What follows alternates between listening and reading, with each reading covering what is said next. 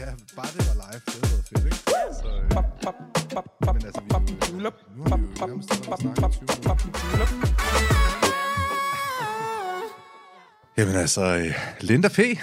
Hej. Velkommen til. Jo, tak. Og velkommen til Amager. Du har boet herfra. Det er mit gamle hud, jo. Er det? Ja.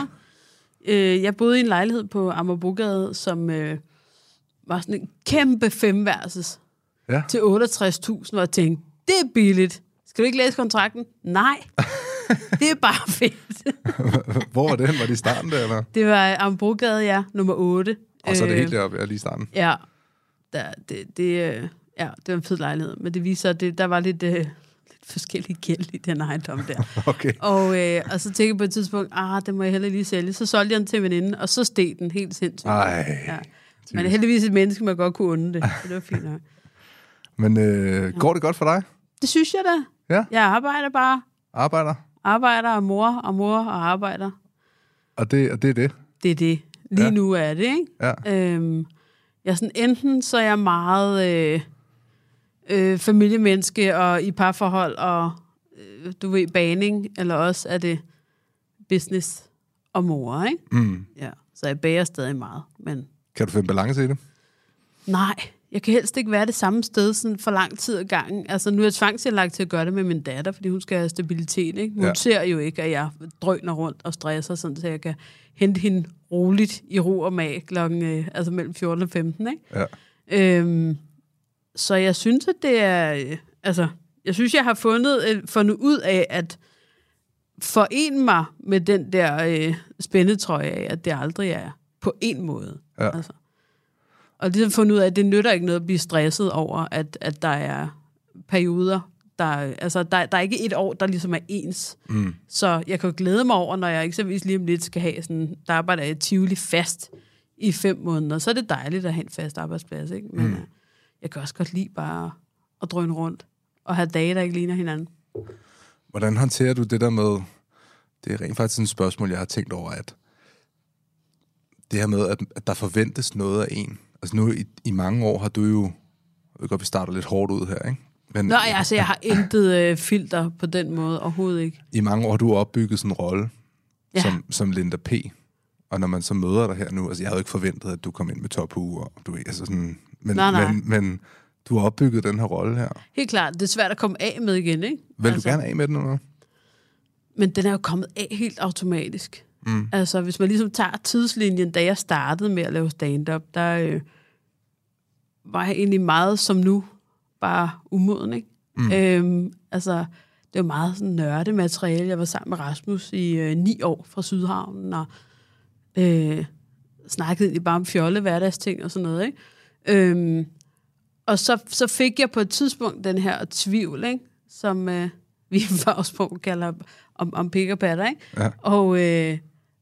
Og så tror jeg skulle udforske det hele lidt, ikke? Og så var jeg sammen med damer i noget tid, og så tror jeg meget, at det blev sådan med, det kom på det der hue og joggingtøj, og jeg tror hele tiden, altså i virkeligheden tror jeg ikke, det havde så meget med læbe hetero at gøre. Altså jeg har jo altid gået joggingtøj fra Vestegnen, men nu fik den bare hele armen, fordi det ligesom blev et image på en eller anden måde, det der med hue og joggingtøj og alt sådan noget, ikke? Men ja, det sidder godt nok fast, ikke? Altså på den måde. Folk får sådan venter det lidt, når de møder dig, eller hvad? Jeg ved ikke om det, jeg tror bare, det har været det billede, de har haft, ikke? Og det var jo også sandheden på et tidspunkt, ikke? Men nu har man det også sådan lidt, nu er det 13 år siden, det er jo ikke, fordi jeg bliver irriteret, når det kommer op igen. Det er jo mere sådan en, jeg tror mere, at jeg ikke dvæler ved folks forventning. Altså, jeg troede, det var læbe, eller sådan. Altså, det er ikke noget, jeg sådan begynder, jeg har ikke, føler ikke, at jeg... Altså, der er nogen, der sådan har den der feeling nogle gange, at man har en form for forklaringspligt, ikke? Over at, så jeg troede, du var det ene, eller jeg troede, du var det andet, og så har jeg ligesom været igennem sådan en, som jeg næsten ikke magter at snakke om, mere bare fordi det er outdated, ikke? Fordi det er så længe siden, at du ved, det er den samme historie. Jeg lavede det der Déjà Vu for nylig på TV2, og det er sådan den samme historie, der går igen og igen, hvor jeg har det sådan lidt, jeg har pakket min kuffert 47 gange siden da, ikke? Og været på alle mulige andre rejser, ikke? Lige nu står jeg i krise nummer 2, som jeg tager altid mine kriser i opløbet. 40-årskrisen tager jeg nu. Nu er jeg 38, ikke? Så man ikke bliver så trist, når man bliver 40. Og den er meget værre end den første. Den første stak bare mere ud, fordi det var druk og stoffer og damer og identitetsforvirring og en psykolog, der ligesom var sådan, er du sikker på, at du er læbe? Ikke fordi det gør noget, men hvordan har du det egentlig, når damer rører ved dig? Det synes jeg er ret klamt. Jeg tror lige, vi skal snakke om det så, om det egentlig er altså, om du hader mænd på grund af din far, fordi det er ikke en helt god nok grund til at være læbe. Altså, helt okay, hvis du er, men jeg synes lige, vi skal snakke om det. Ja. Og det tror jeg altså meget timmer, det der. Og for fanden, hvor skulle jeg da også bare... Jeg fortryder da overhovedet ikke, at jeg har udforsket, så var jeg jo sikker på ligesom, at okay, der er nogle ting, som jeg måske mere havde en idé om, end det måske var sandheden, ikke? Og så er der nogen, der måske har været lidt... Eller det er der. Altså nogen, der blev sådan lidt... Hallo, kan man ikke være biseksuel? Kan man ikke det? Kan man ikke... Altså, hvor jeg tænker, nu blander du din historie sammen med min. Ja. Altså... Det er jo det der med, jeg har valgt ikke at sidde i den her form for lån i banken. Nå, okay, men så er du bare perfekt. Nej, altså, det er jo dit shit. Du ved, det der med, når folk går amok over, at de måske har noget rod eller noget de er i tvivl om. Ikke? Altså 80% af min vennekreds er jo homoseksuel. Det er jo fuldkommen ligegyldigt. Det er jo bare det der med, at min rejse har været på en bestemt måde. Ikke? Altså, og jeg kan stadig ikke sige, at der ikke kommer en, der hedder Hanne, og snæver mig i gulvet og slår benene væk under mig. Jeg har slet ikke behov for at snakke i absolutter på den måde, men det var i hvert fald bare en stor del af den gang, ikke? Altså den krise der, og så blev jeg meget hurtigt kendt. Det havde også ligesom noget at sige. Er det ikke stærkt, ikke? Jo, i hvert fald for øjet, ikke? Altså udefra. Jeg stod på Comedy Zoo i mange år, altså fik ikke penge for at optræde, og øvede mig på at blive bedre og sådan noget. Og så gik det lige pludselig meget stærkt med at blive kendt, og jeg har jo altid været meget introvert, så det var også ligesom ret voldsomt. Hvor at jeg har aldrig ligesom syntes, det var særlig fedt, den der, at folk vidste, hvem jeg var. Nu har jeg forenet mig med det, men dengang tog det meget hårdt på mig, så hvis jeg var ude, var jeg nødt til at være påvirket på en eller anden måde. Ikke?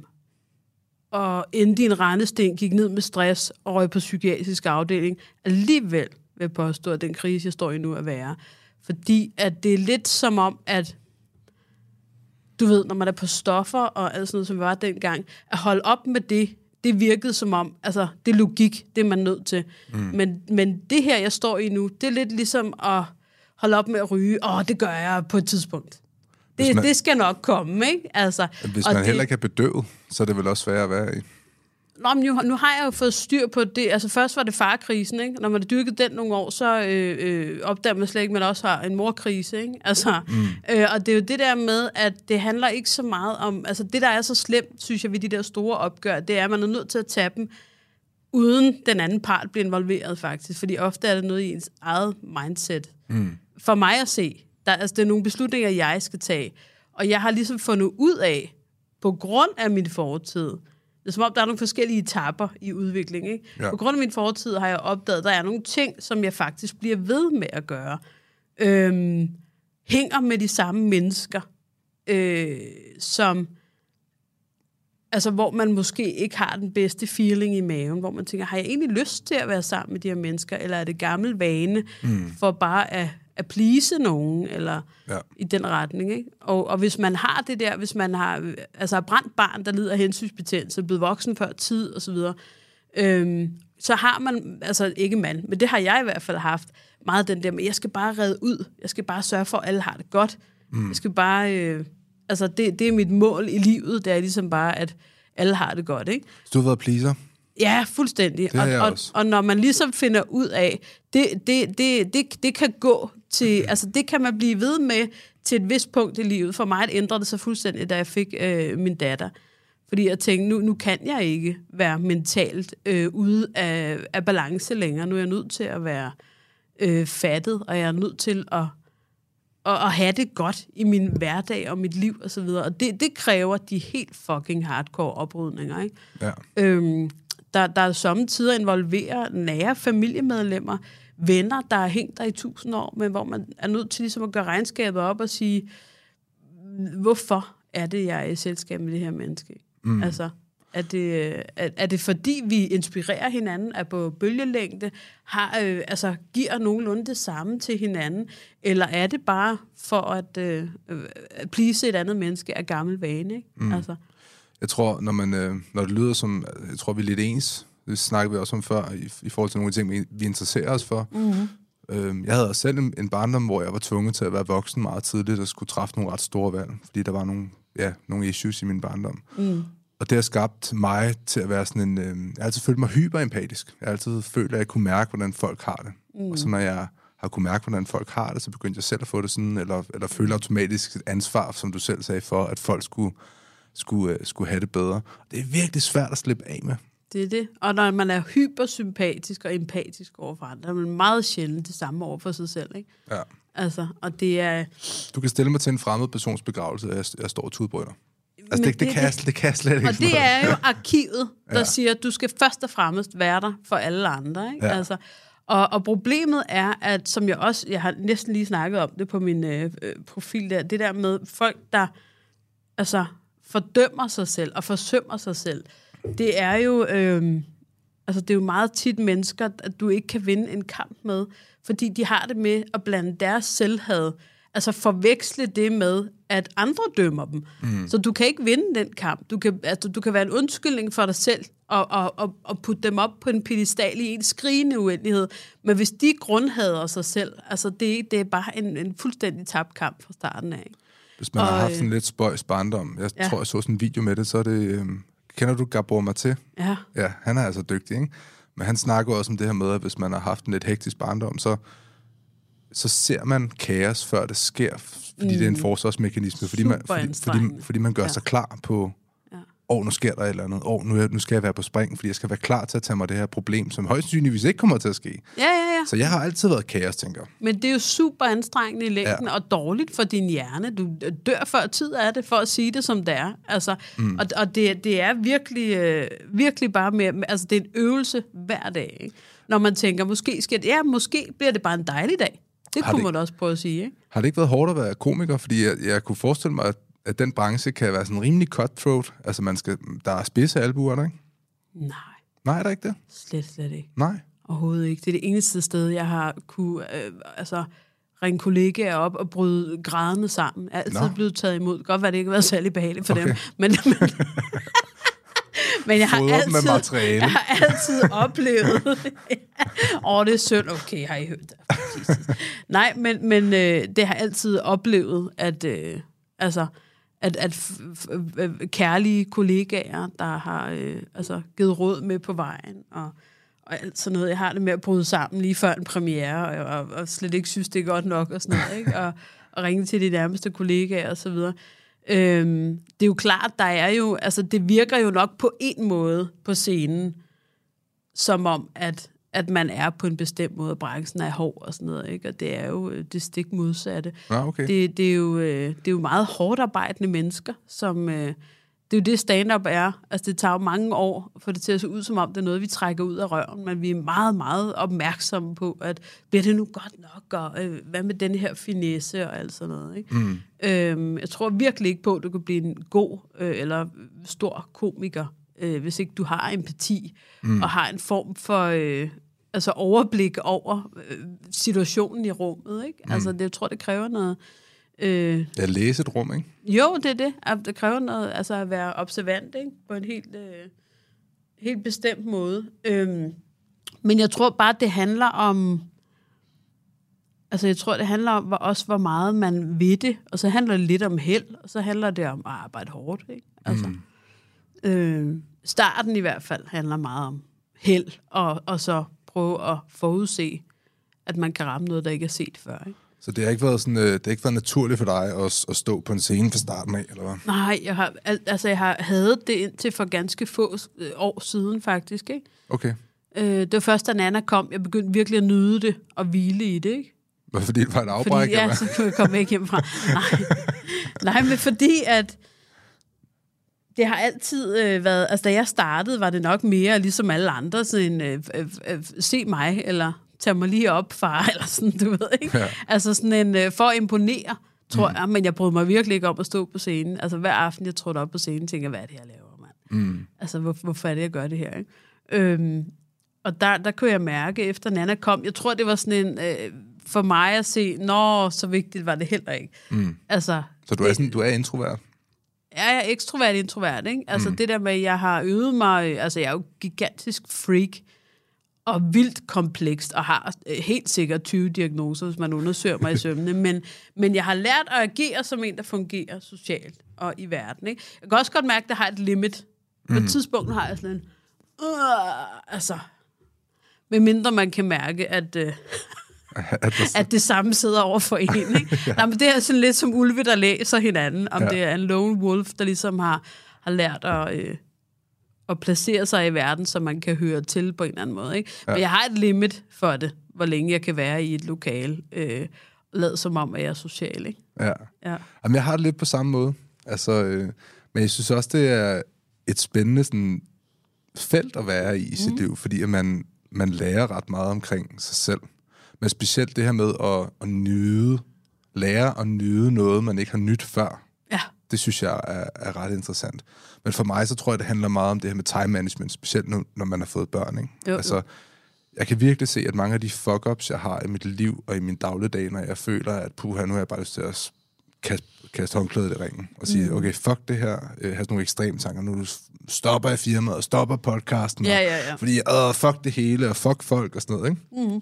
Hvis jeg så kigger på min kalender, så kan jeg godt se sådan, okay, jeg tror, jeg har lige sådan presset mig selv lidt meget her. Jeg har været sindssygt dårlig til time management, ikke?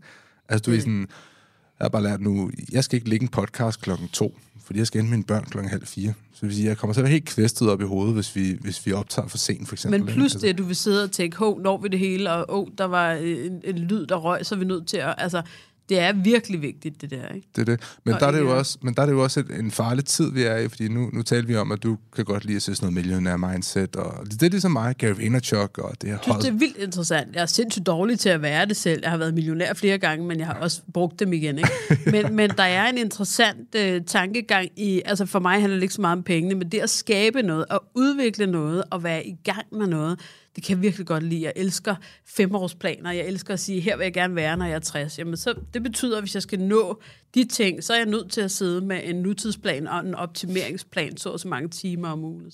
Ja, så går sådan meget kirurgisk til det. Ja, fuldstændig. Den har jeg også. Altså, men jeg synes for eksempel, snakken om penge, når man er i et land som Danmark, den kan godt sådan gå mig lidt på, fordi at det er ikke populært. Nej, det er ikke populært at snakke om, men jeg kan sgu godt lide at tjene penge. Jeg elsker at tjene penge. Ja, det er skide sjovt. Ja, fordi at det er nemlig sjovt at tjene penge. Det er ret godt. Og det er dejligt at have økonomisk frihed også. Altså. Ja, altså for mig er det mere sådan en, det er ikke sådan, nu har jeg tjent, det var 50.000 på det her, så nu kan jeg tage ud og købe det her. Sådan tænker jeg ikke rigtigt. Jeg tænker mere sådan, det er sådan en point på sådan en tavle. Ja. Altså sådan, det er sådan et pointsystem, så kan man sådan ringe en klokke. Jeg har altid forestillet mig, at jeg godt tænke mig sådan at være i sådan et kontorfællesskab, og hver eneste gang, der har været et salg, så kunne man ringe på en klokke eller andet, fordi det er sådan... Det vil gerne være telefonsælger i virkeligheden. Ja, det er det. Det er basically det samme, vi laver her. Hedder det? Men det synes jeg er ret spændende, men det er også en farlig tid, vi lever i, fordi at man bliver fodret med alle de her små, korte videoer, motivational quotes, og jeg ved ikke hvad, når man sidder og scroller i sofaen om aftenen med... Hvis man gør det, så det skal man så vælge at lade være med, ikke? Ja, fordi det gør du ikke. Eller hvad? Hvis jeg gør det, så har det en klar... skal jeg også lade være at briste alle illusioner omkring den, jeg er, og hvad jeg er.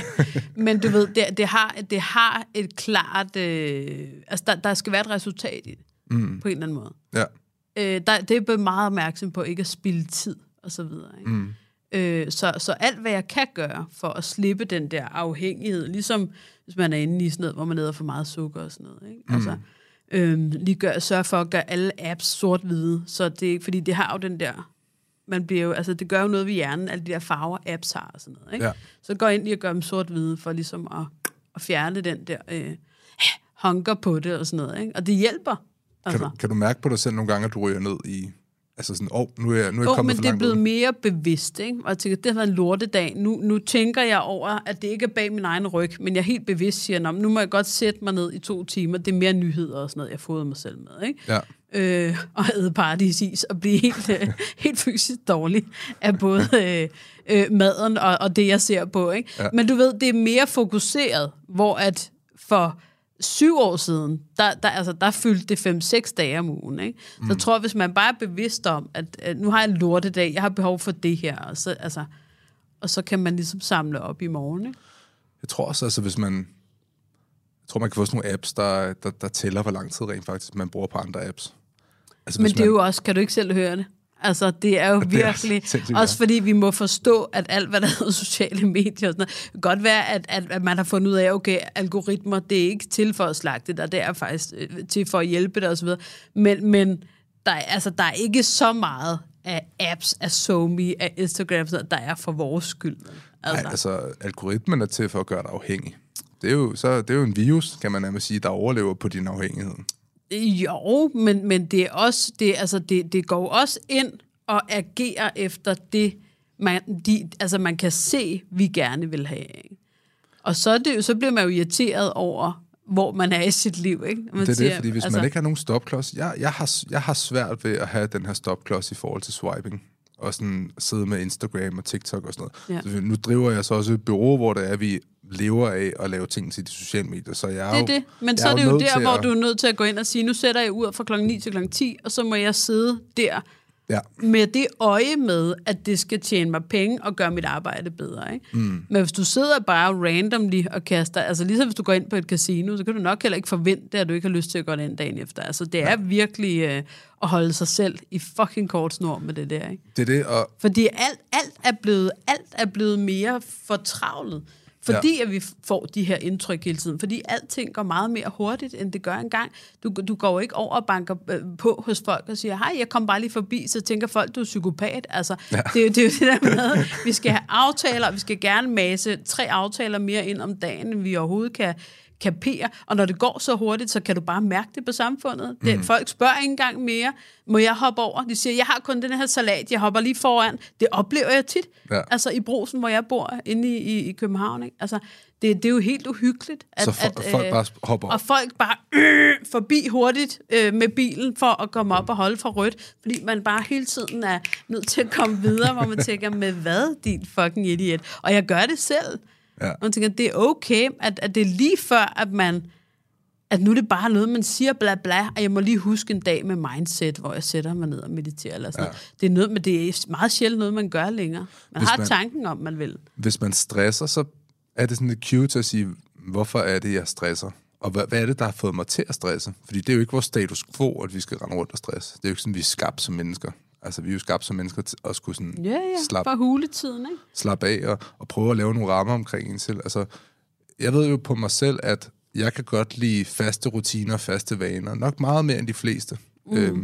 Jeg tror også, hvor min kæreste, min forlovede, hun kan nogle gange også tænke, altså, du er sgu lidt rigid, ikke?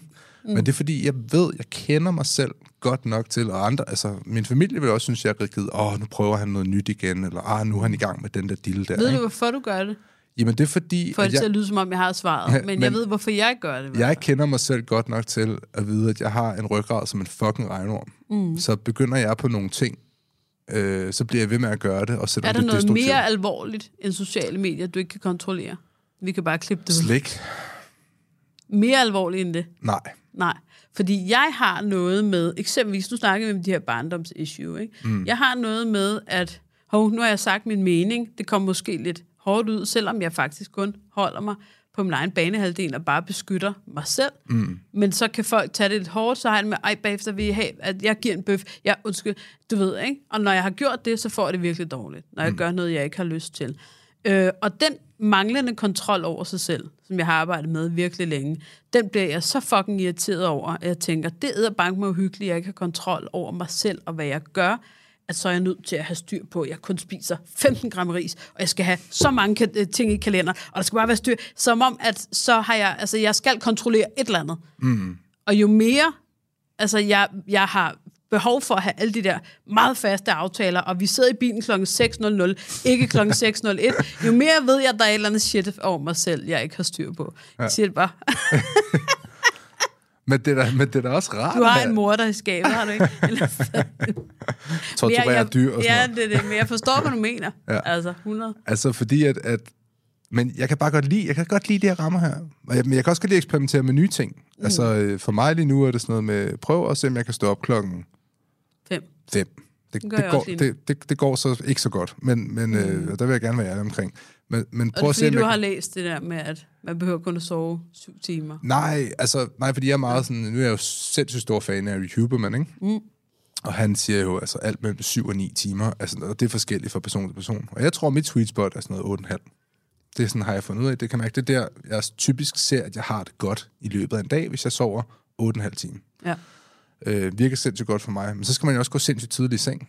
Men så prøver at se, og nu er jeg starter tidligt, og så ser om jeg kan få mit kolde bad. Og så nu er jeg prøvet også det gør noget, det kolde bad. Ja, og så har jeg prøvet at se om jeg kan få noget meditation ind, hvis jeg overtræner tidligt i morgen eller sådan noget, hvor jeg lige sådan sidder og slapper af. Det er noget nyt. Det er fordi, jeg kan mærke, at jeg har brug for det. Og så, men man kan jo i virkeligheden, altså det er så irriterende, men man kan jo få, hvad man gerne vil have, ikke? Altså, det er jo ligesom, hvad vil jeg gerne have, og hvordan får jeg det, og så går man ud og tager det, ikke? Og de der ting, man ikke har tid til, det er virkelig tit for mig, at jeg ligesom klokken 8 om aftenen tænker, det er nu, jeg tager meditationen. Så kan jeg komme i seng klokken 21, men der er også lige det der afsnit, jeg ikke har set, og der er også lige, du ved. Og så er det, jeg hader mig selv, hvis jeg sidder og brugt lortet på at scrolle noget igennem, der ikke. Men det er også alle de der nye ting, som jeg prøver, der kan jeg godt spørge mig selv nogle gange og sige sådan, prøver jeg alle mulige nye ting, fordi at det egentlig er en overspringshandling? Fordi at jeg prøver på at springe noget over, som jeg egentlig ikke gider at lave. Men så kunne det være, at man kunne grave et niveau dybere ned og sige, hvorfor gør jeg overhovedet ting? Hvorfor skal jeg overhovedet ting, jeg ikke gider at gøre? Hvorfor skal jeg håndtere den her kunde herover? Eller hvorfor? Selvfølgelig ens børn, dem skal man ligesom håndtere. Der er nogle ting, man ikke kan komme udenom her. Præcis. Men ud over det, i dit eget voksenliv, i dine vågne timer, så er det jo primært med at sige, hvad får mig til at smile, og hvad gør mig i dårlig humør? Så brug rigtig meget tid på det første, og ikke noget på det andet. Ikke? Jeg tror, der er rigtig mange mennesker, ligesom mig selv, og jeg gjorde det jo mange år. Altså, det er jo lidt min historie, som jeg også fortæller igen og igen, at jeg havde et liv, som jeg ikke var tilfreds med, og så valgte jeg at sige stop. Ja. Har du oplevet noget lignende her? Altså, fuldstændig. Altså, men jeg tænkte jo, første del var så obvious, som sagt, at du ved, selvfølgelig kunne jeg ikke tage stoffer og sejle rundt og havde en masse daddy issues og sådan noget. Så fik jeg styr på det, og så tænkte jeg, og det var så det. Nu har jeg taget den store krise, ikke? Uden at tænke over, at der kommer en og flere. Og altså, man er aldrig i mål. Man kan jo ikke tale i absolutter og sige, det var det, og så kommer der helt sikkert ikke mere. Og der kan jeg nemlig mærke, i særdeleshed efter min datter kom, at der er nogle ting, som jeg simpelthen ikke gider at gå på kompromis med længere. Og ofte er det, jamen det er det her med ikke at gide at have relationer, hvor man bliver pillet ned. Især de der, hvor man ikke rigtig opdager, men bare bagefter tænker, hvorfor er jeg suget for energi nu? Hvorfor føler jeg mig så dårlig humør, eller irritabel? Eller, og det kan jo være et menneske, man har haft noget med i fortiden, men lige pludselig er man bare kommet langt fra hinanden af forskellige årsager. Ja. Altså, fordi man har gennemgået en udvikling, den anden ikke har, eller omvendt, og bare er 2 forskellige steder, ikke? Og der har jeg bare kunne mærke, der af gammel vane har jeg været lang tid om at bryde de relationer. Fordi jeg tænkte, så er der nogen, der bliver sure. Så er der nogen, der bliver ked af det. Ikke? Altså, det var det bedste råd, jeg fik en psykolog. Så må folk blive sure. Ja. Altså, fordi det er det der med, at hvis man går på kompromis med sin egen lykke, og pleaser andre, det har tit været sådan en situation, hvor jeg stod og tænker, kan du ikke se, at jeg løber en maraton for dig? Jeg prøver ligesom at gøre dit liv federe ved at redde dig på en eller anden måde. Ikke? Og ofte er det bare mennesker, der aldrig har bedt om, at man løber en maraton for. Og nu skylder du mig et eller andet, kan man så have en tendens til os? Nej, det var mere det der med mit behov for at redde, eller sige, jeg kan simpelthen ikke tåle, du har det dårligt. Netop fordi man har følt, man skulle redde alt muligt i sin barndom. Ikke? Så har jeg haft sådan et behov for virkelig at... altså jeg tænkte, det kan ikke være tilfældigt, at det kun er blodsugere, der er i mit liv. Altså, det må være mig, der ligesom opsøger det ubevidst, ikke? Ja. Og nu er jeg begyndt at blive opmærksom på, hey, det er ikke nogen, der bare... Altså, det holder ikke det der med, hvorfor er det bare altid de dårlige mænd, jeg tiltrækker? Det er altså noget, man opsøger selv, ikke? Og nogle gange, nu er jeg bare blevet opmærksom på det. Jeg tænker, nå, men det er fordi, jeg gør sådan og sådan og sådan. Ja. Så er det jo klart. Og jeg mener ikke engang det, jeg siger. Det er gammel vane, så det er simpelthen nødt til at give det mening. Ja. Men vi er jo også, hvis man kigger på samfundet og sociale medier og sådan noget, vi er jo blevet sådan en generation af egotripper, ikke? Altså, der render rundt og har nok i sig selv. Det er blevet meget ulækkert, ikke? Altså, jeg kan tælle på måske 2-3 fingre i løbet af en uge, hvor mange der spørger mig, Ludvig, hvordan går det? Altså sådan, og det kunne jeg godt tænke mig, specielt nu, hvor jeg har børn rent faktisk, at lære mine børn og spørge andre, hvordan det går. Også fordi, at det er sådan jeg tror virkelig, det er sådan en evne, der gør, at man kommer rigtig langt i livet. At man kan finde ud af at spørge andre mennesker, hvordan de har det. Fordi jeg kan også selv være dårlig til det, ikke? Jo, jeg synes, der er 2 grundlæggende ting, der har gjort nogle gevaldige ændringer, altså de sidste mange år. Og det ene er helt klart sociale medier. Vi kan ikke komme udenom, at man øver sig lige 20 gange, før man lægger noget op. Om det er videoer eller ej, det blev ikke godt nok. Så man vil altid være den bedste udgave af sig selv på sociale medier. Og det gør jo, at man langsomt bliver 2 forskellige udgaver af sig selv. Og så bliver det meget overfladisk. Altså det hele, ikke? Og det er jo noget, der er blevet puttet ind sociale medier, samtidig med, at vi skal passe alt det andet, vi altid har gjort, arbejde og børn og så videre, så er det en ekstra ting, som vi ikke får penge for. Tværtimod er der andre, der tjener på os, ikke? Ligesom det koster 10.000 for en iPhone. What the fuck? Du skal give mig 50.000 for at bruge dit lort. Er du klar over, hvor meget du tjener på at have mine data? Det er en anden snak. Men, du ved, så det er det ene. Det er sociale medier, det er blevet sådan en, der er helt kliché. Det er blevet en falskere verden inden for den ramme. Og derfor tror jeg også, vi er blevet mere overfladiske. Så er der det andet. Det kan godt være, at vi er kommet videre fra corona. Tiden er gået, og det er det eneste. Fordi der er simpelthen den periode, en splittelse, der er så voldsom, universelt i hele verden, som for evigt vil være familieskænderiet, vi aldrig kom videre fra. Det var det der, man aldrig glemmer. Og vi aldrig kommer videre fra. Ja. Fordi vi bliver ikke enige, dem der var uenige. Og, altså, der var simpelthen nogle ting, der skete, som jeg synes var så uhyggeligt. Nogle meget tæt på, hvor man tænker, who the fuck are you? Og du ved slet ikke, hvem jeg er, og hvad jeg står for. Og man ved det, om man var på hold A eller hold B, så ved man den der følelse af, der skete simpelthen noget ret uhyggeligt i den tid der, som splittede os ad. Så kan man sige, på en måde, der ikke er set siden 2. verdenskrig. Det synes jeg ikke. Der var trods alt nogen, der holdt sammen. Men er der sindssygt, det var sådan noget, men nu er det de unge skyld, nu er det de gamle skyld. Fuck ja, fuck de selvstændige, fuck de offentlige, sygeplejerskerne har hovedet op i røven. Nej, det har ikke. Altså, alle var uvenner. Ja. Og det kan godt være, at stødet har lagt sig, men der ligger og bank med mange skeletter lige ned under det støv der. Virkelig, altså. Og det nytter ikke noget at tage den op, men der er sket noget med verden, synes jeg, siden da. Altså, hvis jeg havde givet mine ægte tanker til kende over for min familie, der var noget, der var noget aflysning. Er du klar over, hvor mange, der har det sådan der? Der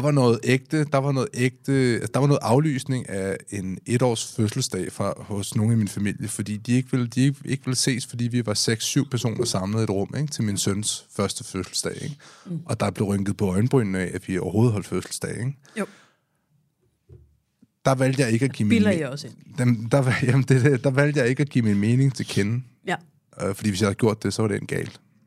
Præcis. Altså fordi, at der var sådan en ekstrem, hvad kan man sige, tro på, at corona, nu er det bare sådan, at vi skulle være. Der var den her mani her, ikke? Fuldstændig. Det er fucking mand. Det er blevet, Israel-Palæstina-konflikten. Det er blevet den stemning, hver gang det bliver nævnt, så nej, hvad mener du i forhold til mig?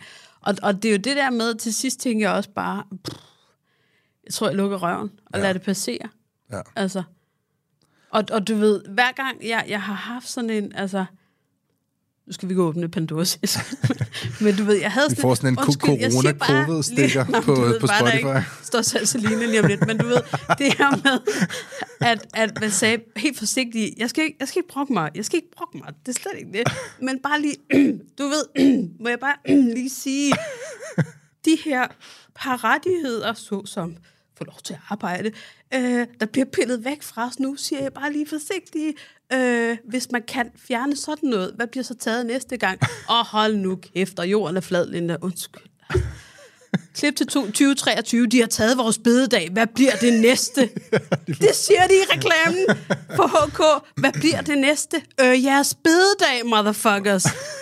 Jamen, altså, det er det der med, at langsomt begynder folk også lige, var det ikke lige lovligt voldsomt håndteret? Bare sådan, nej, det er slet ikke lov til at sige. Ja. Hvor var I dengang, ikke? Altså, og der altså, tror jeg at bare... være selvstændig under corona var fuldstændig fucking det var, forfærdeligt. du var nazist, for at sige, at du gerne ville arbejde. Altså. Ja, og der blev jo ikke taget super godt hånd om de selvstændige under corona. Altså, jeg synes godt nok, det var besværligt. Ej, der blev lavet et coronalån, som man godt kunne have kaldt et lån for dem, der ikke undersøgte sagen. Ikke? Altså, du ved, jeg har mange, der sidder med de der lån nu, fordi det blev kaldt coronahjælp.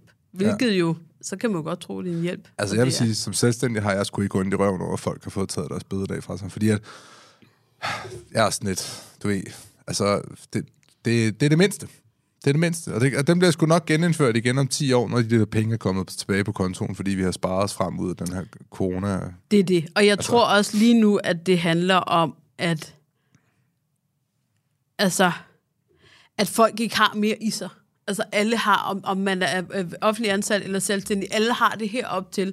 Så du ved, det er det der med, at hvis du har, starter dagen med, at din unge kylder din sut i fjeset på dig, du skændes med kæresten, der var en, der kørte ind i dig på cyklen, hele dagen har været sådan, og så kommer du til et møde, hvor folk siger, hvorfor kommer du så sent? Man bare, luk røv! Og så kommer det hele ud der, ikke? Altså, rolig.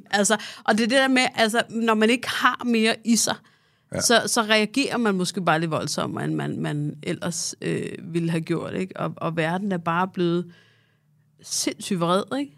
Den er meget vred, den er meget polariseret. Man ser det også nu med mand-kvinde-forholdet, og hvordan er man en rigtig mand, og hvordan er man en rigtig kvinde, og kønnene, og sådan noget, og det er også forvirrende. Men det hele den ting, jeg også er virkelig træt af, det er, at jeg kan godt lide, jeg elsker nuancer, og jeg er meget fordomsfrit menneske generelt, og jeg er sgu også blevet klogere af nogle ting, det er slet ikke det, men det her med, at alle skal udstilles som psykopater, hvis de spørger ind. Det synes jeg er ret uhyggeligt. At man ikke længere må snakke om tingene, og sige, det her forstår jeg ikke. Ja. Og der har jeg det lidt sådan, hvis man det er blevet klaustrofobisk. Jeg synes ikke, jeg kan trække vejret mere i samtalen og dialogen, fordi den er ikke eksisterende. Man ligesom siger, det forstår jeg ikke. Hvorfor er det her sådan her? Ikke? Og så bliver man hængt ud som psykopat, der er... Det er jo også et færre spørgsmål at stille, det forstår jeg ikke. Jeg tror, der er mange, der også snakker om ting, de ikke aner noget om. Altså, der er mange, der sådan... jeg skal jo have en holdning til det hele, derfor udtaler jeg mig om det her. Ja. Og hvor jeg sådan, Men det har ikke noget at sige mere om hvad din hensigt er. Om du er nysgerrig, eller om du er ond. Det er fuldstændig ligegyldigt. Hvis du har sagt noget, har du sagt noget. Og den del, synes jeg er lidt uhyggelig, ikke? At vi ikke engang kan være i dialog mere omkring tingene. Og det er jo også det der med, at igen, nu sad vi før og snakkede lidt om politik og regering og sådan noget. Det der med, når man ikke må spørge ind til ting mere, eller der bliver lagt låg på noget, det synes jeg er sindssygt uhyggeligt. Fordi, hvorfor må vi ikke snakke om det? Hvorfor må man ikke diskutere ting længere? Det er det, jeg synes er uhyggeligt, fordi det handler ikke så meget om situationen, som det handler om, at hvis jeg spørger min kæreste, har du bollet Annette over på den anden side, og han siger, nej, men du skal i hvert fald ikke ringe til en og spørge. Det bliver sådan, that's fucking weird. Du ved, hvorfor må vi ikke spørge ind til, hvad skete der dengang? Eller hvorfor er det her ting på den måde? Eller, det synes jeg er vildt uhyggeligt. Og man har ikke lyst til at gå ind i en samtale længere, fordi at alle ligesom har en... det er som om alle får tics af, hvis vi ikke er enige. Det er også det er mærkeligt med vores politikere i Danmark, ikke? At de er alle sammen sådan floktegninger, ikke? Altså, at man, det er i hvert fald uhyggeligt. Der er jo ikke én person, jeg stoler på, når jeg kigger på det politiske landskab. Nu har jeg haft Alex Vanopslagh inde. Der kunne jeg fornemme, at der var noget ærlighed og sådan noget. Ja. Og der er noget youthfulness og sådan prøve at bringe noget andet til bordet. Jeg synes i hvert fald, om man er enig med ham eller ej, han er den eneste, der formåede ligesom at holde... jeg tror, at dem, der går ned med stress, det er dem med følelser. Det er min teori. Nå, men du ved, der er i hvert fald noget ved ham, som jeg tænker, han har holdt fast i det, han kom ind med fra starten af. Ikke? Ja. Men vores politikere generelt, altså man kan jo stille med spørgsmål, og så kan de komme med et svar, der overhovedet ikke svarer på spørgsmålet. Altså, Eller bare lade være at svare også. Den er også populær, ikke? Men det er mærkeligt, at man kan det. Altså, at man ikke kan blive stillet til... Nu har jeg haft Christoffer Eriksen inde, der arbejder for Frihedsbrevet. Det er mærkeligt, at der ikke er noget ansvar. Altså sådan, at politikerne ikke bliver stillet til ansvar for det, de gør, og den skade, de også gør. Altså, det synes jeg er super mærkeligt, at man har et demokrati, der er indrettet på den måde, at politikere kan... Det er mest skaden. Ja, men... Fordi at det netop er ikke bare nogen, men det er folkevalg. Ikke? Ja. Altså, og alle parter ligesom følte sig bollet, da det var, at der blev gjort næsten det stik modsat af, hvad der blev sagt i flere henseender, både fra Rød og Blå Blok, da vi fik en flertalsregering. Så jeg tror bare, at alle har følt sig snydt, ikke? Og der blev jeg også sådan igen, hvor jeg nævnte den bededag, hvor folk, altså, jeg har diskuteret ret meget med min familie, ikke? Som ligesom var, og nu tager de den, altså hun er helt utilregnelig, og jeg tænker, jeg havde der dog bare været nogen i Miles omkreds, der forsøgte at advare jer i flere år. Men du ved, det er jo ikke bare hende, det er jo alle. Ja. Altså, det er jo alle, hvor jeg tænker, men jeg aner ikke, hvor man har nogen som helst. Altså, det er virkelig uhyggeligt. Jeg synes, at i hvert fald at det politiske landskab, som det ser ud lige nu, det har jeg personligt ret svært ved at finde mig selv sådan til rette i og prøve at finde ud af, hvor... Altså også bare det her med, at man kan møde ind som politiker, eller man kan blive fritstillet, men så får du stadig løn, eksempelvis. Det er helt weird. Så kan du bare gå rundt og være lysgænger. Jamen, der er jo ikke nogen andre stillinger. Altså nu kigger jeg jo med men det er jo det, hvis du sidder i kassen i Netto og bliver fyret, så kan du ikke bare dingle rundt i Netto og så bare stadig få en månedsløn. Det kunne være fedt. Ja. Men der er nogle hellige midler der, som synes er noget værd at pisse, ikke? Men altså, man kan sige, at lønmodtagerne i Danmark er jo også sikret. Altså, der er noget funktionærlov og sådan noget her, ikke? Altså, men der vil jeg så godt drage lidt paralleller til USA og sige, altså derovre, der er det jo ekstremt, hvis du ender på gaden der, så er du helt...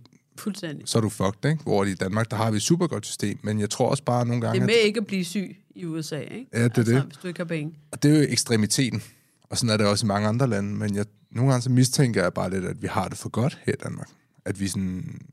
At vi mister noget drive og noget firepower hos folk, fordi at folk bliver sådan forventet til, at vi... Og så er der forskel på folk, ikke? Altså, det er netop det der, men nogen har hårdt brug for noget, andre har ikke så brug for noget, og det var en af de ting, der virkelig gik mig på under corona. Jeg har meget, meget... altså, jeg vender vrangen ud, hvis børn og unge ikke har det godt, ikke? Altså, og det, hvor jeg kommer fra, og mange andre steder, der er på samme måde, der har det været fucking hardcore at være hjemme i de perioder, hvis man har været vant til at have et bosted eller noget andet, ikke? Altså, så det der med, at jeg savner nogle nuancer, altså, så det er det der med, at alle netop, som du ser, altså får det på en måde, ikke? Altså, så får alle en form for gode, eller alle i den her afdeling skal arbejde psykohårdt, eller altså. Hvad er din tanke omkring opdragelse? Altså, hvad fokuserer du på i forhold til din datter? Hun bliver høflig. Ja. Og empatisk, ikke? Altså, der er mange, der tror, jeg prøver at gøre hende sjov. Altså, det er sådan set virkelig ikke mit mål. Altså, jeg bliver så glad, når man altså, har været til trivselssamtale, og de ligesom siger, man ved altid, hvordan din datter har det. Ja. Hun kommer ind, og så siger hun, om hun er glad, eller ikke har det godt, eller har brug for et kram. Eller, og det er virkelig vigtigt for mig, at være følelsesmæssigt begavet. Ikke? Altså, det faglige, det kan altid komme. Ved at, altså, jeg lærte ikke en skid i skolen. Det har jeg læst op på senere, ikke? Ja. Men, og så bliver man rigtig trist, så lad være med det. Men du ved, det her med at være følelsesmæssigt begavet, det er enormt vigtigt for mig, at få det videre til hende.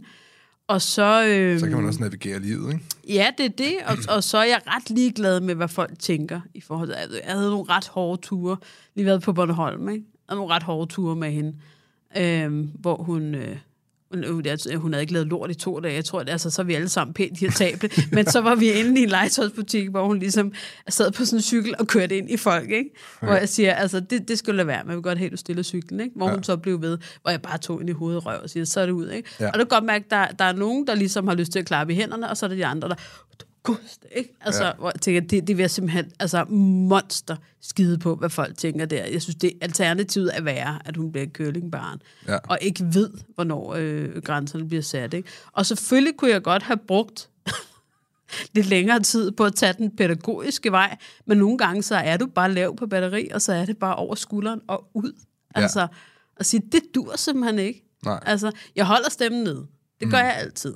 Og ligesom siger, det fungerer ikke. Der er simpelthen andre mennesker, vi er ude at spise. Så går det ikke at sidde og råbe og skrige som en syg abekat. Altså, det går bare ikke. Ja. Altså, det orker jeg ikke. Så skal man tage på flammen. Ja, der har jeg ikke været. Men der er jeg mere til pølsevogn. Okay. Det elsker hun. Der kan man også gå igen, ikke? Jeg er rent faktisk heller ikke til flamme. Vi fik sådan et gavekort dertil for sjov. Vi fik sådan en... I fødselsgave fik jeg sådan et... Mine venner tog pis på mig, så de gav mig et gavekort til flamme, og sådan en af de der gaveæsker til biograftur for 2. Så sådan total Amagerparken, tror jeg, de kan. Ja. Men jeg vil skulle sige, og det er ikke, jeg er ikke sponsoreret af flamme, det kommer jeg heller aldrig til at være. Nej, du var fan. Men det var sgu ret fedt med børn. Ja. Det var første gang, at jeg oplevede, at jeg rent faktisk kunne slappe af på en restaurant med mine børn. For man kom ind, og så var der tegneting, og der var der legetøj frem på bordet, og det var helt sådan, hold da op. Altså. Der er altså nogle settings, hvor at det, eksempelvis også, når jeg går i børnebiografen og sådan noget, det der med, at man ved, der er, altså alle har samme mentalitet, når vi sidder der. Hvor hvis du sidder alene med et barn, og der kommer sådan en udfald, så tænker man lidt mere over, altså der kan man bare slappe af på en anden måde, hvis der ligesom er alle, der... Eller hvis man møder folk, der siger, puha, jeg har sovet dårligt i nat, eller ej, det var en hård weekend, fordi at, jeg var i byen, og så havde jeg tømret, og sådan, fortæl mig lidt mere om, hvor hårdt du har det, ikke? Ja. Prøv at have børn, ikke? Jo. Så, der kan jeg godt mærke, at der er jeg lidt i offerrollen nogle gange, ikke? Og tænker, man har simpelthen ikke, man har det bare nemt, hvis man ikke har børn. Og så kan man jo ikke stille det op. Men det er sådan, jeg har det nogle gange med, hvor jeg tænker. Men jeg synes, det er spændende, det her med opdragelse af børn. Og jeg skifter sådan lidt i forhold til, hvad mit fokus egentlig er. Jeg tror sådan generelt, så prøver jeg bare at holde mig rolig. Det er en meget god start. Det er en god start. Det kan jeg mærke nogle gange. Og der ved jeg ikke, om det er, fordi jeg er mand. Der kan jeg have svært ved at holde mig rolig. Fordi at jeg det har ikke noget med køn at gøre. Nej. Jeg er ballonen. Jeg er den, der eksploderer. Og Nannas far er den rolige. Okay. Så det tror jeg, hvad man kommer fra. Men børn skal vel også have lov til at se, at man reagerer, tænker jeg. Ja, altså jeg er meget opmærksom på, at ligesom hvis jeg er lidt ked af det, eller faren er, eller altså at det må hun godt se. Selvfølgelig er der grænser, det er klart, og selvfølgelig man opper sig helt automatisk hurtigere, end hvad man ville have gjort, hvis man sad over en flaske vin med en ven, ikke? Men du ved, jeg synes, det er okay, at man ligesom siger, nu er jeg trist, eller at man ligesom siger, altså det vil jeg simpelthen ikke have. Altså, jeg er skidetræt i dag, og jeg har simpelthen ikke tålmodighed til, altså, jeg synes godt, at man må hæve stemmen og så videre. Jeg prøver også så vidt muligt at holde mig rolig, men jeg synes også, det er okay, at de ser, at der findes udgaver af, hvordan man har det. Ellers så bliver de jo skræmt på videre sans, når de ser resten af verden, ikke? Jeg har sådan tænkt med, at jeg kan være sådan for overforklarende som far. Altså sådan, så hvis min søn spørger mig, far, må jeg gå til fjernsyn? Så kan jeg sige, nej, det må du ikke, fordi jeg skal lige i gang med at lave mad, og jeg kan ikke hele tiden skifte de der YouTube-kanaler, som du gerne vil se. Men det er offerrolle, det der. Ja, men det er også men det er også overforklaring, ikke? Altså det er sådan, jo, han er 3 år gammel, fordi, han forstår jo slet ikke, hvad det er, du siger til ham. Men det er, han skal bare have jeg har lagt mærke til, når jeg gør det, så, altså, medmindre jeg siger ja eller nej, hvis jeg begynder på det der nej, så skal jeg lave mad, og så skal jeg ned med skrald og sådan noget, så er det, fordi jeg har en lille smule ondt af mig selv. Fordi jeg har haft en lang dag, ikke? Hvor at hun står bare, hun er videre, hun er inde med bare en lille pony og live, altså med det skide på mine forklaringer. Altså, og det har jeg fundet ud af, når jeg begynder at forklare for meget, så er det, fordi jeg synes, et eller andet er synd for mig, ikke? Altså. Men de er jo også, altså børn, de er jo sådan meget poetisk, de er jo sådan nogle rene canvaser, der ikke forstår, hvordan sammenhæng i verden fungerer. Så de forstår ikke de der små nuancer med, du skal det ene, og du skal det andet, så er der en eller anden søforklaring omkring. Det skal bare have nej. Præcis. Nej, og så synes jeg også, det er noget med alder nogle gange. Man tænker, det her, det er faktisk ret væsentligt at forklare, ikke? Altså min søn, han har været meget foran på motorisk, han har været sådan, måske lidt bagud, men sådan på sprog har han været ekstremt meget foran. Så man skal også huske på nogle gange, at okay, selvom han er sindssygt dygtig til at snakke, så er han stadig kun 2 år. Altså sådan, så man glemmer det. Man kan godt overvurdere nogle gange med, Du kan ikke sidde og snakke banklån og sådan noget med Nej. det her. Men det er rigtigt nok, man kan godt overvurdere, fordi de begynder at forstå ting. Ja. Så synes jeg faktisk også godt, man kan nogle gange sådan, forklare for meget, eller dele for mange ting, ikke? Hvor man tænker, det er skide ligegyldigt. Altså. Ja.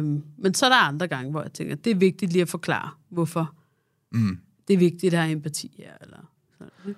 Hvad er det dine sådan fokuspunkter i livet lige nu? Fordi hvis du er ligesom mig, så skifter de jo vel lidt en gang imellem. Jeg er stadig i gang med sortering. Altså det store sorteringsarbejde lige nu, og det der med ikke at gøre de samme ting, som jeg altid har gjort. Men nu er det bare i mindre grad, men jeg vil bare gerne have ryddet helt ud i det. Ikke? Selvfølgelig er det får man tilbagefald med at tænke, nu gjorde jeg det der igen. Ikke? Hvordan identificerer du noget, der skal sorteres? Ved at mærke, hvordan jeg har. Hvis jeg er frustreret, eller har det dårligt, eller bliver irritabel, så tænker jeg, hvad har jeg lavet i dag, hvad har jeg lavet i går, hvad for nogle situationer var jeg i, hvad for nogle mennesker var jeg sammen med. Og jeg kan altid tænke, det var derfor. Så dit cue er, at okay, Linda, hvis jeg har det dårligt nu her, så er der et eller andet, der ikke er, som det skal være. Ja, jeg er sådan grundlæggende ret glad og positiv, og kan få optur over små ting. Ikke? En lækker kop kaffe, eller solen skinner, eller nu skal jeg mødes med den der person. Eller. Men det er virkelig rigtigt, det der med, at man er altså, en blanding af de 5 mennesker, man ses mest med. Så hvis du ses med en, der er inspirerende og har ambitioner, og eller bare dejligt selskab, eller man bliver glad i låget af at være sammen med, og hygger sig med, og så ser 4 andre, der trækker energien ud af en, og bruger en som skraldespand. Det er ofte de der mennesker, som brokker sig en hel masse, og så siger man, men kunne det være en idé, at det kan jeg slet ikke overskue. Tænker, så er jeg jo bare en skraldespand. Så skal du bare læse alt dit lort af. Det var dejligt, så fik jeg det bedre. Nå tak, jeg fik det dårligere. Nu tager jeg byen. Det er det, hvor man tænker, det skal simpelthen være, jeg er meget fan af bevægelse, og jeg er fan af, at hvis, du står i det samme dilemma for andet, tredje, 4 år i træk, så må du ud. Vi snakker løsninger. Ja. Hvordan gør vi noget ved det her, at du er i et dårligt forhold, at du ikke er glad på dit arbejde, at det irriterer dig, du bor, hvor du gør, at du bliver ved med at gøre nogle ting, du ikke bryder dig om, altså de der dårlige mønstre, og så at ikke være villig til at tale løsninger på, altså så må du gå, så kan jeg ikke. Altså. Der sidder sikkert nogen derude, der lytter med og tænker, det er jo sådan, jeg har det, men hvordan finder man så, undskyld, jeg bander, hvordan finder man så nye mennesker? Fordi det er jo, det er lettere sagt. Men det gør man ikke altid. Men de kommer. Altså, jeg havde det også nogle år, hvor jeg tænkte, altså bare mig, der har en ven, eller? Ja. Altså bare helt andet, men de kommer. Altså, men de kommer vel også med bevægelse, men de kommer med bevægelse. Ja. De kommer med, at selvom jeg var fucking skide bukserne af at sige ja til mødergruppe, jeg kunne ikke forestille mig noget mere frygteligt. Altså, jeg tænkte, nej, det magter jeg bare ikke. 3 andre, der er som mig. Jeg begår selvmord, mand. Altså, og det har været det mest inspirerende. Ja. Forskellige kvinder, vi har skide sjovt og dejligt, og du ved... Så overvejer man at flytte, så begynder man at snakke med nogle andre mennesker, og så kan det være, at du flytter lidt ud fra byen, og så er der en nabo, du begynder, og Henning, han går også op i at klippe hækken lige.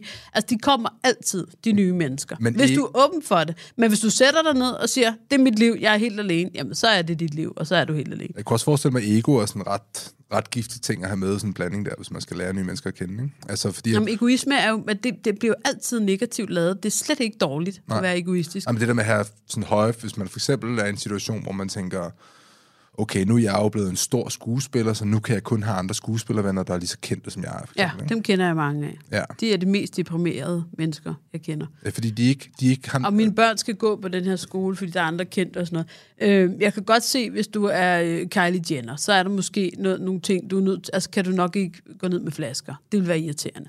Men det vil også være mærkeligt at stå i faktor. Kylie? Hernede.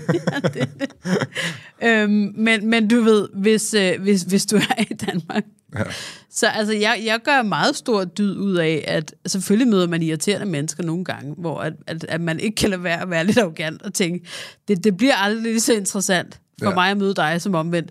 Men du ved, det der med, det er jo ikke noget med, at skal jeg nu bruge tid på et fremmed menneske? Jeg elsker mennesker. Jeg elsker og især at snakke med folk, jeg ikke kender, om alverdens ting, om det er hønsekødssuppe, eller hvordan er situationen mellem Mellemøsten, eller jeg elsker det, men at snakke om, at jeg er Linda P., og hvad jeg laver mit arbejde, nej, det gider mig. Det kan jeg køre autopilot. Tak skal du have. Det er jeg glad for at høre. Dejligt, det varmer. Det har jeg lige sådan 30 sekunder af, og så kan jeg ikke snakke mere om mig. Nej. Altså, jeg er kunstner, jeg lever i modstand. Så du ved, jeg kan ikke snakke om mig, eller det, jeg laver. Jeg har gjort det i mange år.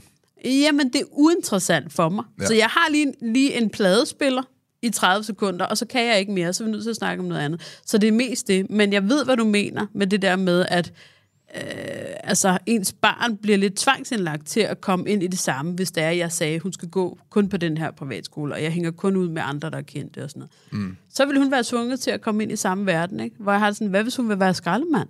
Ja. Altså, skralddame. Ja, skrald. Så har jeg det sådan lidt, så skal hun have lov til det. Jeg vil rigtig gerne vise hende alting. Hun aner ikke, hvad jeg laver endnu. Jeg har forklaret hende lidt, da hun spurgte, jeg lidt laver det samme som onkel Rej, ikke? Og hun synes, det er også så sejt. Men du ved, men jeg blander hende ikke helt ind i, hvad jeg laver endnu. Jeg vil gerne vise hende det hele. Gerne vise hende den røde løber. Jeg vil gerne vise hende, hvor fucking grineren det er at stoppe flaskeautomaten med vilje, og så kommer de ud, og så løber man og sådan noget, laver ballade og alt sådan noget. Men jeg har brug for, at hun ser alle dele af verden, fordi at så kan hun selv vælge, hvad der er. Og der er jo mange, der er sådan, okay, men skal hun blive succesfuld advokat? Nej, men hun skal se, muligheden er der, for at blive succesfuld advokat. Og så skal hun også se, hvad der ellers er. Altså, jeg har sådan lidt, hendes drømme skal hun da have til at gå i opfyldelse lige meget, hvad de er. Jeg vil bare gerne have, at hun ser det hele. Så hvis hun ender med at sidde i en rendesten og ryge hash, jamen, så var det hendes valg. Selvfølgelig vil jeg opponere imod det. Ja. Men jeg har det som meget kraftig ambition at vise hende alle sider af verden. Ikke? Jeg tror, hun kommer til at have nogle pinlige moments, når hun bliver stor nok til at sidde på YouTube og kigge selv, og så se alle de gamle sketches, du har lavet med Pick og Pat. Ja. Det har jeg ligesom tænkt over, når det kommer. Ikke? Men jeg synes, der er stor forskel på at leve det, og så have lavet noget med det. Ikke? Ja. Det var også en rolle. Eller var det dig dengang egentlig? Det er måske sådan... Nej, jeg tror, det var meget en rolle. Jeg er meget mere nørd. Altså meget mere. Men du ved, at der skulle jo også laves noget lidt eksplosivt for at slå igennem. Ja. Især i comedy, ikke? Ja. Men jeg gør jo som alle andre, og siger, det ryger i skraldespanden, de der ord. Hun synes, det er meget sjovt at sige for satan, fordi det ved hun ikke skal, ikke? Ja. Så det har jeg det meget med derhjemme, at der er jeg mig selv, der er jeg nørdelinda og sådan noget. Selvfølgelig har jeg noget vrede over nogle forskellige ting, der sker i livet og sådan noget, men det kommer jo så ud i Pick og Patter på scenen og sådan noget. Det er jo mit frirum, det er jo min ventil, som jeg er så heldig, at nogen finder underholdende. Ikke? Men for mig at se, har jeg ikke noget problem med at skulle forklare det på et tidspunkt, hvor hun siger, altså, hvad er fjappe? Altså, så vil jeg ikke lyve, så vil jeg sige, at det her er, altså, det er en del af mit arbejde. Det er ikke så vigtigt. Det vigtigste er, når vi kommer hjem, hvad vi gør der, ikke? Altså, jeg har en veninde, som hun havde sådan nogle momenter, hvor så havde de et kvarter, hvor de måtte spise pisgrimt, eller banden, eller altså, jeg tror bare, så længe man kender forskellen på, hvordan man primært opfører sig, ikke? Ja. Så tror jeg, det... Jeg synes, det er det sjoveste i verden, når børn de bander. Eller jeg kom til... Forleden dag, der gik jeg med min datter op ad trappen, og så kommer jeg henslæng til at sige, nå, fuck. Ja. Og så går der lige 10-20 sekunder, vi går op ad trappen, og så kigger hun på mig, og så siger hun bare, fuck. Ja. Du er sådan et år. Men det er jo og hun bliver ved, fordi så reagerer jeg, og så bliver hun jo ved, og så tænker jeg, reaktion, nu fortsætter jeg bare. Ikke? Ja, men jeg synes heller ikke, det gør noget, de har flere sider. Jeg kan godt lide, at hun er høflig og sådan noget, men det er også sjovt, at det er jo nogle små papegøjer, ikke? Ja. Vi stod ude i lufthavnen, som sagt, da vi skulle til Bornholm her forleden, og så havde hun taget en kop fra de der automater, en plastikkop, undskyld, så dingle med den der. Så havde hun taget sådan en plastikkop, og så gik hun væk fra mig og hendes far og sagde, nu skal jeg skulle have en kop kaffe. og det er jo også helt klart noget, vi har sagt, som bare går igen der, ikke? Men jeg synes også, det er skide sjovt, når hun er nørdet, ikke? Hun har lavet sådan nogle perleplader til mig og hendes far. ind til os hver, ikke? Ja. Sådan nogle stjerner. Og så fik vi sådan en, hvor vi sagde, ej, det var jeg jo glad for, 1000 tak. Og så bukkede hun og sagde, en fornøjelse. Virkelig nerd alert, ikke? Det synes jeg er jo ret sjovt, sådan noget, hvor jeg tænker, det ved jeg ikke, hvor jeg kommer fra. Nej. Så jeg synes, det er sjovt, at de... så hun er skide sjov, men på en nørdet måde, ikke? Ja.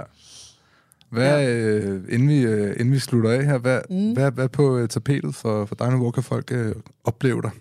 Jamen, jeg har jo ret meget tapet fremadrettet, som der er virkelig mange ting på. Men det, jeg ligesom kan sige noget om, er, at nu kommer der jo...